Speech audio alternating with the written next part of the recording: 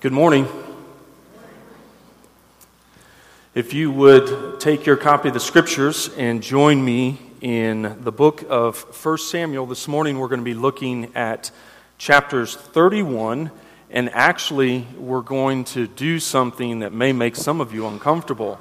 We're also going to look at chapter 1 of 2 Samuel. The reason for that is that these two books that are divided in our English Bibles are actually one book in the Hebrew, and so the story continues, and we have to follow the story. So this will be our last Sunday working through the text of Samuel. And then next week for Easter, we're going to be in 1 Peter chapter 3, looking at the rejoicing in the hope of the resurrection of Jesus Christ. And then the week following, as you saw maybe on announcements this morning, then we are starting a series through the Gospel of John. And so looking forward to that time in God's Word. This morning, as we look at this passage, I've already heard from several of you that it's like, how are you going to do this? Because it's not a happy account. In fact, everything from 1 Samuel chapter 1 to chapter 31 has been building to this moment. And it is a heavy word when God pronounces judgment on anyone. And sadly, today's the day that we see that judgment executed upon Saul. And not only him, but his family. And not only them, but the army of Israel. And not only on them, but the very people of Israel. This trickle-down ripple effect of sin is really a big theme throughout Scripture. Just as we saw in Genesis 3, by one man, as Paul says, one man's sin entered into the world. By that one man's sin, death has passed upon all because all have sinned. And we see that Saul's choices to reject God's word ultimately shaped not only his future, but the futures of countless others. And so here's what we see this morning in chapter 31. We see the ultimate price of sin is death. That takes us all the way through chapter 31 into verse 16 of chapter 1 in 2 Samuel. This long, extended passage highlights the point that the ultimate price of sin is death. And then as we look at chapter 1 of 2 Samuel, and this is going to be a little tricky, so I might get confused. I'm working on sleep deprivation about 3 hours from getting Jeff from Costa Rica. I didn't drive there. I just picked him up. They got back from Costa Rica on the mission trip, and then Natalie and Grace headed out to Indiana early, like 3:30 this morning. So I was up a lot last night. So if I slur, it's okay to laugh. If I say something wrong, please remind me afterward. So here we have, in chapter 1 of 2 Samuel, in verse 17 through 27, we see a response to sin in the form of a lament. So we're going to really be front-loaded here under this first point of the ultimate price of sin is death. But then when we get to chapter 1 of 2 Samuel and verses 17 through 27, we're going to slow down there on what is a lament and why those who trust in God lament sin and its consequences. And I can't imagine a more timely text, honestly, given in what we as a nation have experienced just this last week. So, let's begin. Follow along as I read from 1 Samuel chapter 31. Now the Philistines were fighting against Israel, and the men of Israel fled before the Philistines and fell slain on Mount Gilboa. And the Philistines overtook Saul and his sons. And the Philistines struck down Jonathan and Abinadab and Malchishua, the sons of Saul. The battle pressed hard against Saul, and the archers found him, and he was badly wounded by the archers. Then Saul said to his armor-bearer, "Draw your sword and thrust me through with it, lest these uncircumcised come and thrust me through and mistreat me." But his armor-bearer would not, for he feared greatly. Therefore Saul took his own sword and fell upon it. And when his armor-bearers saw that Saul was dead, he also fell upon his sword and died with him. Thus Saul died, and his 3 sons, and his armor-bearer, and all his men on the same day together. And when the men of Israel who were on the other side of the valley and those beyond the Jordan saw that the men of Israel had fled and that Saul and his sons were dead, they abandoned their cities and fled, and the Philistines came and lived in them. The next day, when the Philistines came to strip the slain, they found Saul and his 3 sons fallen on Mount Gilboa. So they cut off his head and stripped off his armor, and sent messengers throughout the land of the Philistines to carry the good news to the house of their idols and to the people. They put his armor in the temple of Ashtaroth and fastened his body to the wall of Bethshan. But when the inhabitants of Jabesh Gilead heard what the Philistines had done to Saul, all the valiant men arose and went all night and took the body of Saul and the bodies of his sons from the wall of Bethshan. And they came to Jabesh and burned them there. And they took their bones and buried them under the tamarisk tree in Jabesh and fasted 7 days. Now after the death of Saul, when David had returned from striking down the Amalekites, David remained 2 days in Ziklag. And on the 3rd day, behold, a man came from Saul's camp with his clothes torn and dirt on his head. And when he came to David, he fell to the ground and paid homage. David said to him, "Where do you come from?" And he said, "I have escaped from the camp of Israel." And David said to him, "How did it go? Tell me." And he answered, "The people fled from the battle, and also many of the people have fallen and are dead. And Saul and his son Jonathan are also dead." Then David said to the young man who told him, "How do you know that Saul and his son Jonathan are dead?" And the young man who told him said, "By chance, I happened to be on Mount Gilboa, and there was Saul leaning on his spear, and behold, the chariots and the horsemen were close upon him. And when he looked behind him, he saw me, and he called to me, and I answered, 'Here I am.' And he said to me, 'Who are you?' I answered him, 'I am an Amalekite.' And he said to me, 'Stand beside me and kill me, for anguish has seized me, and yet my life still lingers.' So I stood beside him and killed him, because I was sure that he could not live after he had fallen. And I took the crown that was on his head and the armlet that was on his arm, and I have brought them here to my Lord." Then David took hold of his clothes and tore them, and so did all the men who were with him, and they mourned and wept and fasted until evening for Saul and for Jonathan his son and for the people of the Lord and for the house of Israel, because they had fallen by the sword. And David said to the young man who told him, "Where do you come from?" He answered, "I am the son of a sojourner in Amalekite." And David said to him, "How is it that you were not afraid to put out your hand to destroy the Lord's anointed?" And then David called one of the young men and said, "Go, execute him." And he struck him down so that he died. And David said to him, "Your blood be on your head, for your own mouth has testified against you, saying, 'I have killed the Lord's anointed.'" Let's stop there for a moment and let's unpack what we have just read here in these 2 chapters. So chapter 31 transports us from the end of chapter 30. They work together. You see how one comes before the other? All right. This may get me in trouble.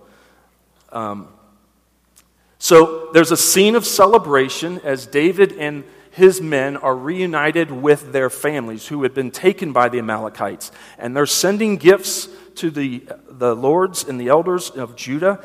And we go from a scene of celebration to a scene of death in chapter 31, in verses 1 through 7. God's judgment falls upon Saul just as God had spoken through his prophet Samuel. And so in the first 5 verses, we see that the day of judgment has come. And we also see that not all mountain views are that pleasant. Not all mountain views inspire joy and wonder. Because as this chapter opens, we've given this wide-angle shot of Mount Gilboa, and we are watching as the Philistines are chasing the army of Israel, and men are dropping like flies. They're strewn across the mountain in verse 1. And then the eyes of the narrator, he takes us to the place where the Philistines had killed all 3 of Saul's sons.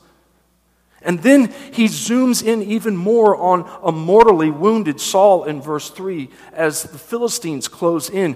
And Saul, who is afraid of being captured and being tortured, told his armor bearer to kill him in verses 4 and 5.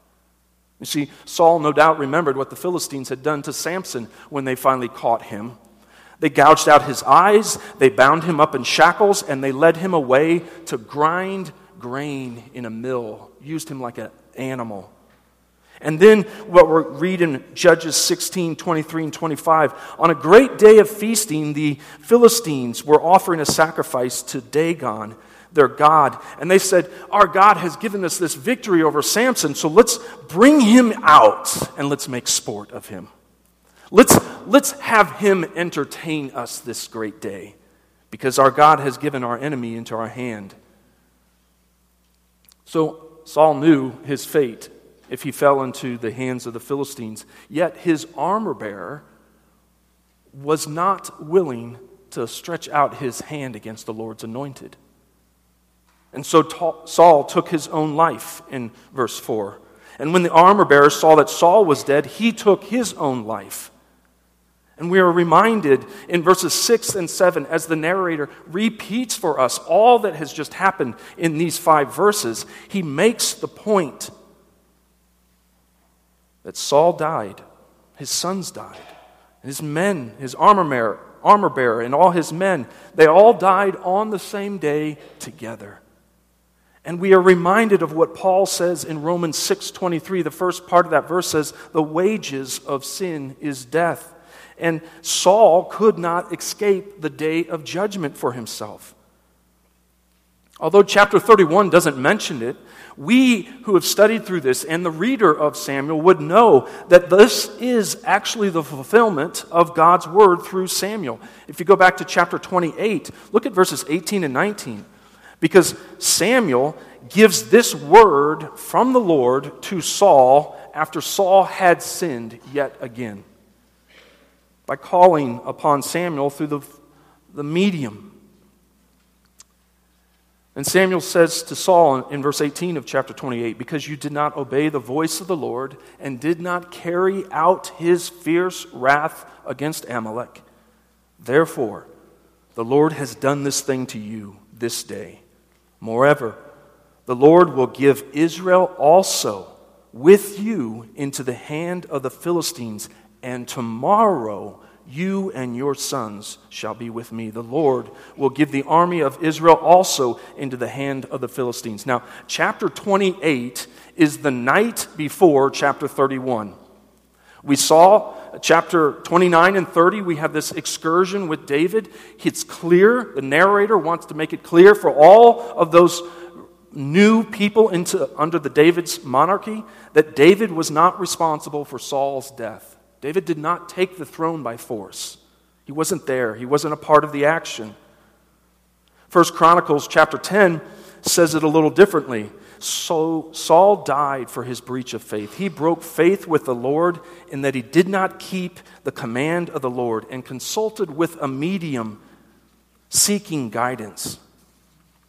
Galatians 6 warns us in verse 7, do not be deceived. God is not mocked. Whatever one sows, that will he also reap. For the one who sows to his flesh will from the flesh reap corruption. This is such a tragic day that one man's sin has so horrifically affected countless others. Israel may fall on Gilboa. Saul may fall on his sword. But the word of the Lord will not fall. It will come to pass. This is a heavy word because some of us think we can outgame God. And yet I just quoted to you from what Paul writes in Galatians 6. You cannot mock God. There will be a payday someday. And the purpose of working through a text like this is to call people to repentance, to prepare themselves for that day, knowing that the word of the Lord will not fail. How then should we order our lives? How then should we respond?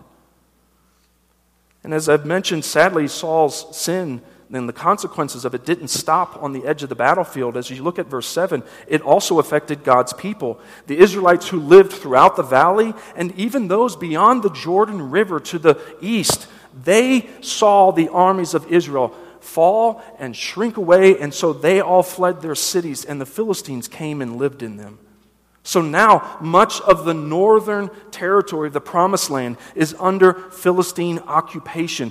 Families fled their farms, their businesses, their homes.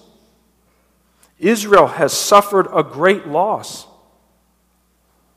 Friends, sin is not a joke. And all sin leads to death. Someone here might say, yeah, but let me just illustrate this on a much smaller level. Smaller, we may think. Consider the fallout that comes from a lie. When people understand that you have taken advantage of them by lying to them, trust is broken. A lie can separate close friends, even families. And then the ripple effect of that separation and that animosity between the one who was lied to and the one who did the lying, it spreads out further than we can imagine. Now, if you remember back in 1 Samuel chapter 8, Israel wanted to be like all the other nations around them, right? They wanted a king who would fight their battles and who would lead them into war. They demanded that Samuel, who had just, by God's grace, delivered them from the enemy, that he appoint for them a king. Their rejection of God led to an idolatrous desire. And what have we seen over the course of 1 Samuel but what happens to idols? Do you not remember chapter 5 and verses 1 through 5 that the Philistine god Dagon fell shattered before the ark of the Lord, of the living God? And now Israel's idol, Saul, lies dead on the side of the mountain.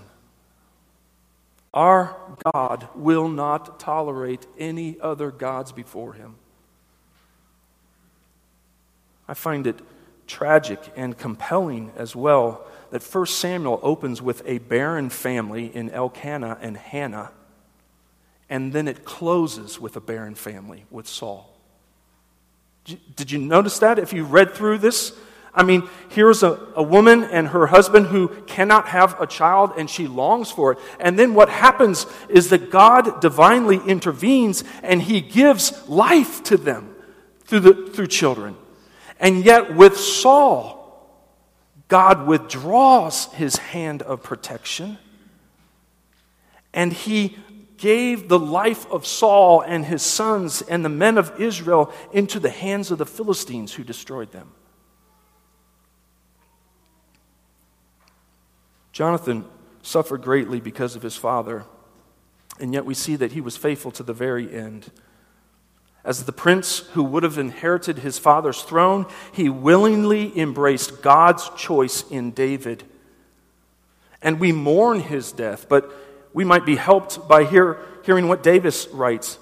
He says, instead of viewing Jonathan as a man robbed of a kingdom he could not keep, we ought to see him as a man who entered a kingdom he could not lose. Isn't that a perspective? I wonder if God's Spirit could give us wisdom about such matters in our own lives, that he might reveal to us the fleeting things that we so deeply desire, that we are being called to lay down in order to embrace his eternal work, and his blessings. Unlike Saul's sons and his soldiers, he took his own life. And although his suicide and that suicide of his armor bearer is not the point of the passage, I'd need to address this. The Bible doesn't redact or whitewash the sin of the people who are presented in the Scriptures. This is just one of many instances where sin is plainly recorded regardless of how unflattering it is. And the one constant of Scripture is this: it is going to continually reveal to us the righteousness of our God and the sinfulness of our hearts. And because Saul had sinned, God had to judge him. And so we should not be surprised that the actions of Saul here in his desperation. After all, he was the man who ordered the murder of 85 priests. And that spilled over into an entire city of Nob being laid to waste. And every inhabitant, man, woman, and child, was killed. This is also the man who repeatedly tried to kill an innocent David. And even in his anger, tried to kill his own son. So is it any surprise that when all hope is lost, that Saul viewed death as the only option? And yet the Bible repeatedly states that God is the Lord of life. So just listen as I just bring out three passages. Genesis 2:7 says that the Lord God formed the man out of the dust from the ground and breathed into his nostrils the breath of life, and man became a living creature. In Deuteronomy 30, verse 20, Moses reminded the people of Israel that they were to love the Lord their God and obey his voice and cling to him because he is your life and length of days. And even in 1 Samuel, we hear the wise words of Abigail, who reminded David, your life and the life of your enemies are in the Lord's hands, in chapter 25 and verse 29. So the Bible says a lot that informs the Christian's understanding of life, of human life. Suffice to say, because God has made man in his image, he has placed inestimable value on each one of us. Therefore, the person who takes their own life takes the place of God. And suicide is a sin against God. To be clear, it's not the unpardonable sin, but nonetheless, it is a great wicked deed. Now, before we move on, there's so much more that could be talked about regarding suicide, but this isn't the point of the passage. But let me just say this. If you are struggling with some kinds of thoughts, suicidal thoughts, please tell someone. Reach out to an elder or a pastor here at South Canyon. There's a national hotline devoted to this. Dial 988. If you are someone who's struggling with the sinful choice of a loved one who took their life, and now you're trying to process through this, friend, let me just point you to some great resources there at biblicalcounselingcoalition.org. They have many, many resources that will help people think about suicide prevention and then grieve the loss of a loved one to it. And we even have ordered some, but because of the storm it got delayed, and so we hope to have some in the Missions Cafe later this week. But we must continue. And what follows in verses 8 through 13 is Saul's fears. Although some honored him, some abused him. The Philistines demonstrate their hatred of Saul by abusing his corpse in verses 8 through 10. When they come to strip the dead for treasures and trophies of war, they found the bodies of Saul and his sons, and they put them on public display.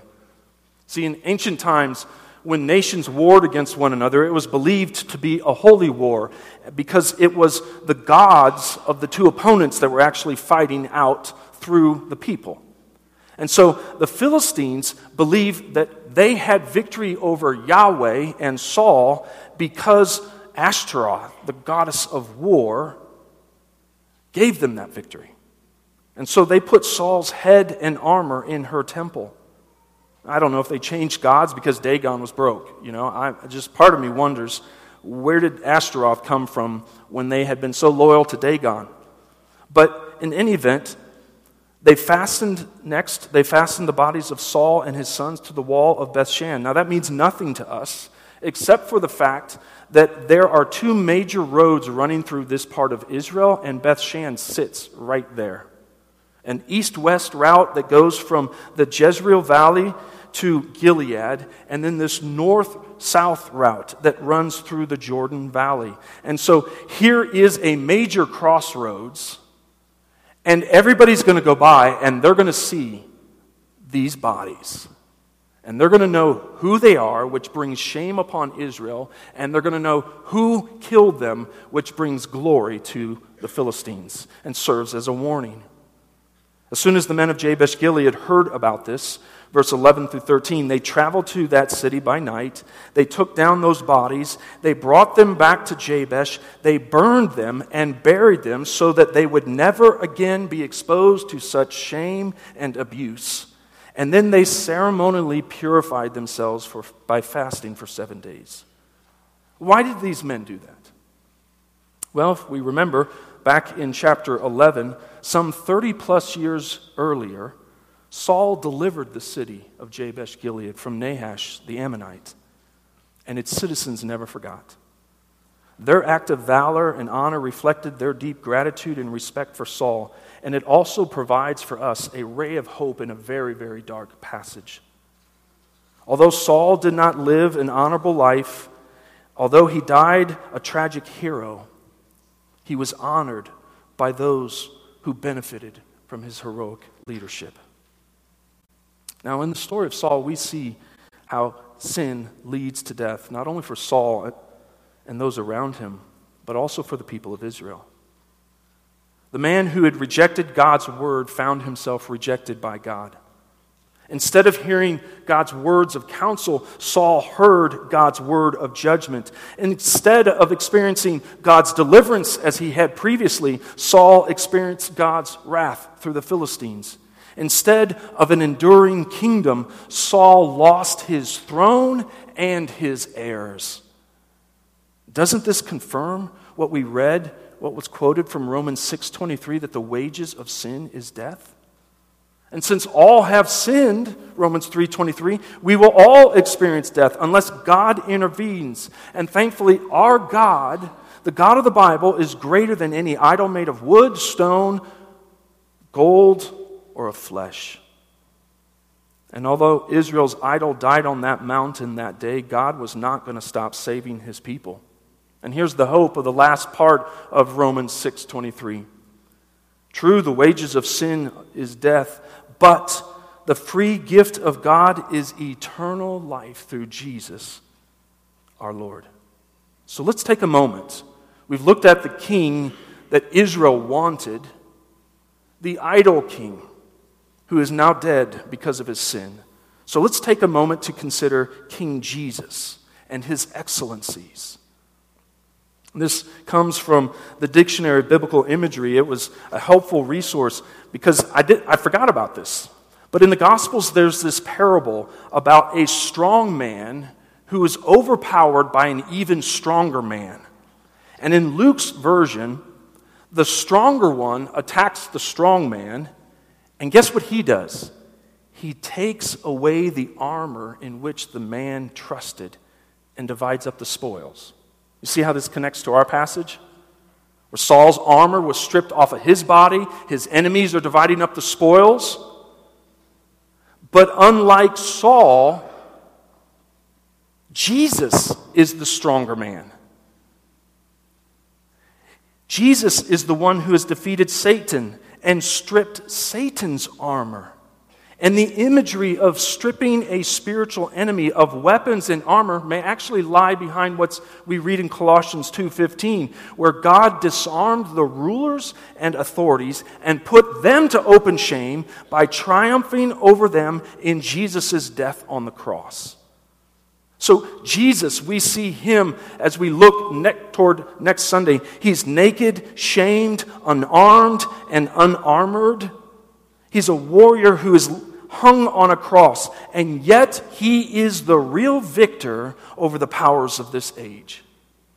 And Christians are to follow our victorious Christ by putting on the spiritual armor and engaging in the battle where power is found in weakness, where victory comes through Christian virtues and the armorance of the faith, according to Ephesians 6:11 and 13.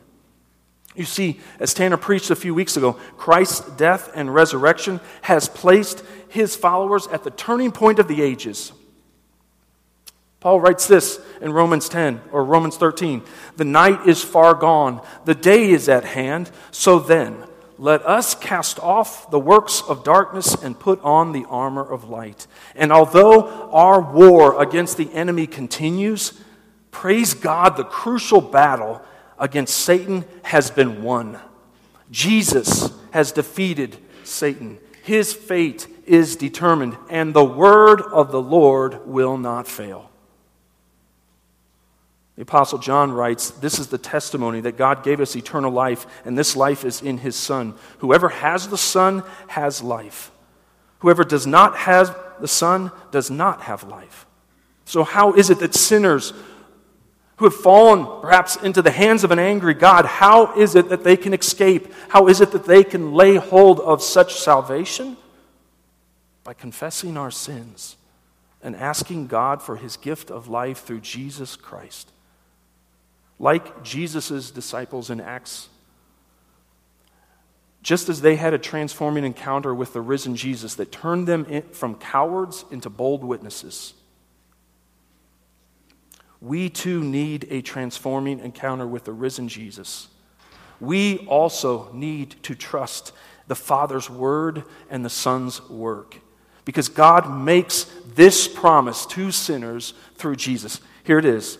To all who do receive him, who believed in his name, he gave the right to become children of God. Now, we've seen what the Philistines did to Saul and his sons and what the men of Jabesh Gilead did. What will David do? As we look at chapter 1 of 2 Samuel, we already read in the first 16 verses, David, 3 days after the battle, a messenger arrives in David's camp. He's bearing the marks of a mourner, and he's carrying a message of death in the first 4 verses. David simply asks, how did you come by this information? And then in verses 6 through 10, the man gives his story. I've taken Saul's life because he asked me to. Here's his crown, and here's the armband that he wore that set him apart as the king. Now, David and his men, what do in verses 11 through 12? They start mourning. They mourn the deaths of Saul, Jonathan, and the people of Israel and the house of Israel. Now, maybe this response surprised the messenger, but it doesn't surprise us. Because in spite of the difficult relationship that David had with Saul, he consistently showed covenant love and loyalty to both Jonathan and to Saul. And as we've seen, he's had nothing to do with Saul's death. He's truly stricken with grief and mourning. And what we see in verses 13 through 16 is that lying lips invite judgment. No doubt this man believed he was bringing good news to David and would be richly rewarded. Clearly, he's unaware that David had many opportunities to take Saul's life, but would not lay a hand on the Lord's anointed. And although he presented the crown and the bracelet as evidence, we know, based on chapter 31, verses 4 and 5, that he was lying. He didn't take Saul's life. He wasn't there when Saul was living. One could even argue that David knew he was lying. Perhaps when he said that he was an Amalekite, and when Saul found out that he was Amalekite, he said, take my life. Now that would run kind of counter to what we've learned about Saul and his relationship with the Amalekites, wouldn't it? Or maybe it was when he said that chariots and horsemen happened to be on Mount Gilboa. Well, that's true, the Philistines had chariots, and that allowed them to dominate the Jezreel Valley where it was open, but mountains are no place for a chariot. And David knew the terrain of the land. They were useless. Regardless, the man confessed to murdering Israel's king, and David ordered him killed. And so, in chapter 31, God uses a wicked instrument to bring judgment. He used the Philistines to execute divine judgment. And in chapter 1, God uses his anointed king to execute righteous judgment. As we get to verses 17, I want to read this and then we'll make some observations. David lamented with this lamentation over Saul and Jonathan his son, and he said it should be taught to the people of Judah. Behold, it is written in the book of Jasher. He said, Your glory, O Israel, is slain on your high places. How the mighty have fallen. Tell it not in Gath. Publish it not in the streets of Ashkelon, lest the daughters of the Philistines rejoice, lest the daughters of the uncircumcised exult. You mountains of Gilboa, let there be no dew or rain upon you, nor fields of offerings. For there the shield of the mighty was defiled, the shield of Saul, not anointed with oil. From the blood of the slain, from the fat of the mighty, the bow of Jonathan turned not back, and the sword of Saul returned not empty. Saul and Jonathan, beloved and lovely. In life and in death, they were not divided. They were swifter than eagles. They were stronger than lions. You daughters of Israel, weep over Saul, who clothed you luxuriously in scarlet, who put ornaments of gold on your apparel. How the mighty have fallen in the midst of the battle. Jonathan lies slain on your high places. I am distressed for you, my brother Jonathan.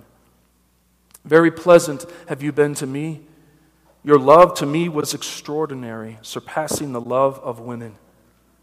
How the mighty have fallen, and the weapons of war perished. David knew Saul's death was the result of his sin and the righteous judgment of God. And yet it was right for David to mourn the sin and its consequences. He composed a poem of lament, and we're told that he taught it to the people of Judah. I'm going to quote from Dale Davis again. Appreciate his words here. He says, grief not only erupts, it also abides. And because it abides, there must be some mechanism by which God's people can express that grief.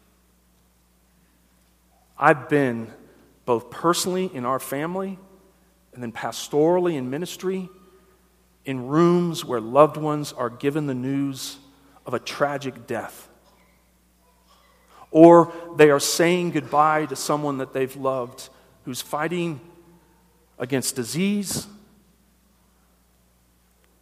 I know the eruptions of the heart. Why, God? The screams, the cries, the shrieks and the howls, the tears, and the stone-faced soberness of loss of all words. Davis goes on to say, for those of us who have experienced sorrow and wounds, we understand that those losses are not miraculously healed in a short period of time. Some of those losses are felt for a lifetime. And that is why we as a church need to be patient with our brothers and sisters as they grieve. Often people are urged to move on and get over their loss instead of being taught how to lament. So what is a lament? What makes it different than just us spontaneously saying things, spontaneously reacting? I think Davis provides a helpful definition. A lament is a formal expression of grief or distress, one that can be written, read, learned, practiced, repeated. A lament differs from informal, spontaneous, immediate outbursts of grief. It is a vehicle for the mind as well as for the emotions. And so it's an expression of thoughtful grief, where words are carefully selected, where they're crafted, where they're honed to express loss as closely yet fully as possible. Isn't it interesting? One of the questions in our life groups this week will be the contrast between our culture as churches here in the U.S., where so much emphasis and music is written about praise and worship and happiness and joy in Jesus, and there's a scarcity of anything being published and written about lamenting. And yet, how many of us have suffered? How many of us are living with loss? How many of us need help to lament sin and its consequences in our life or in the lives of our loved ones? Why isn't someone stepping into that void and helping us, as David did Israel, to rightly lament the death of Saul and Jonathan? David was determined not only to express his heartfelt sorrow for the deaths of Saul and Jonathan, but as you look at verses 19 and 20, David knows what's going on in Gath and Askelon. He knows that people are celebrating there in those cities. And so David is also going to write something about this tragic time, and he wants to make sure he teaches it to the fighting men of Judah in verses 17 and 18.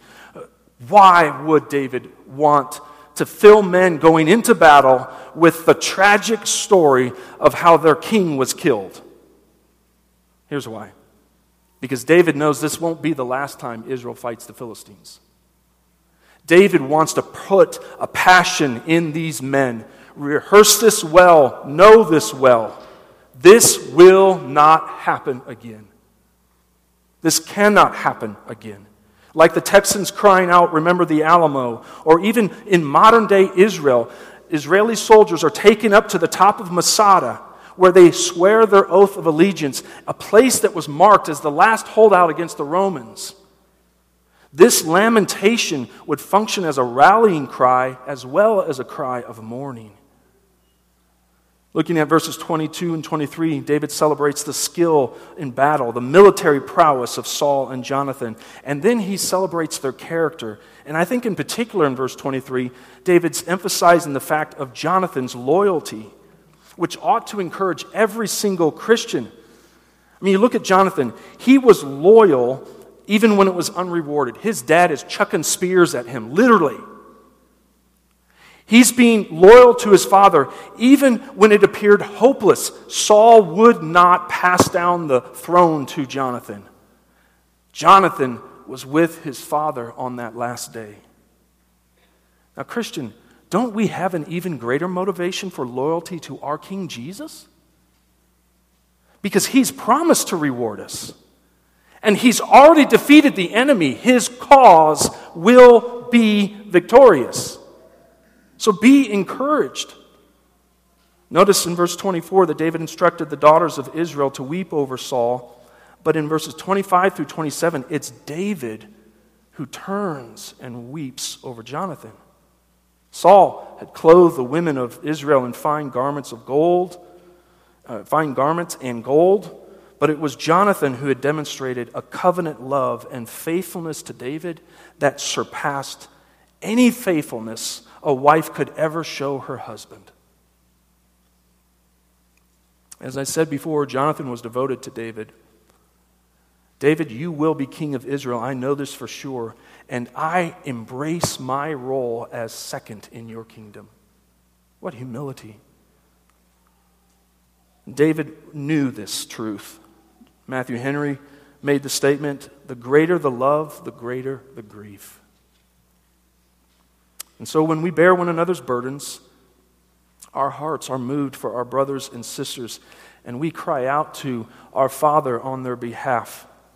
We do this corporately in our Sunday morning pastoral prayers. Tanner just led us through that. We do this on Sunday nights, and we do this in our life groups. We intercede for unknown believers in Nashville or around the world, brothers and sisters who are caught up in the political intrigues of war and politics or who are being persecuted for their faith. We do this as we pray for our brethren who are sick. Even this morning, I've been praying for my sister over here, who I know is in great pain. We do this as we pray for our families who are dealing with crises in their marriage or in their homes. We do this because sin and death is all around us. Whether it's school shootings or sexual abuse, whether it's the loss of a loved one, Christians, we need to learn how to lament. Our world wants us to move too quickly from this. Our world has no mechanism to address it. Is it any wonder when there's injustice like this, there's riotings, there's more violence, there's more anger, and people, they're just so pent up, someone's got to pay for this. And the innocent are caught up in their anger. We as Christians have to figure out how to express thoughtful grief using words carefully selected, crafted, honed to express the loss as closely yet fully as possible. And when we rightly lament sin and its consequences, I believe two things will happen.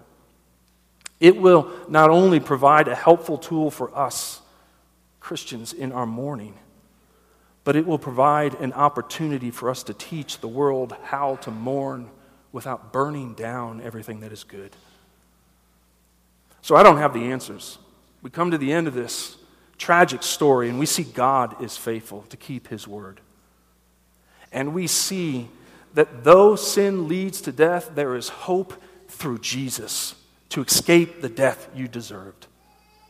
And we call on people everywhere to repent and believe in the name of Jesus for the forgiveness of your sins.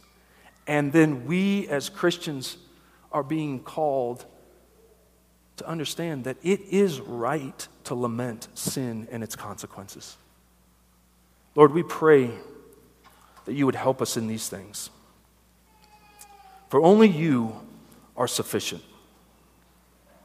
We pray that you would not only lead those that may be here who are not a part of your family.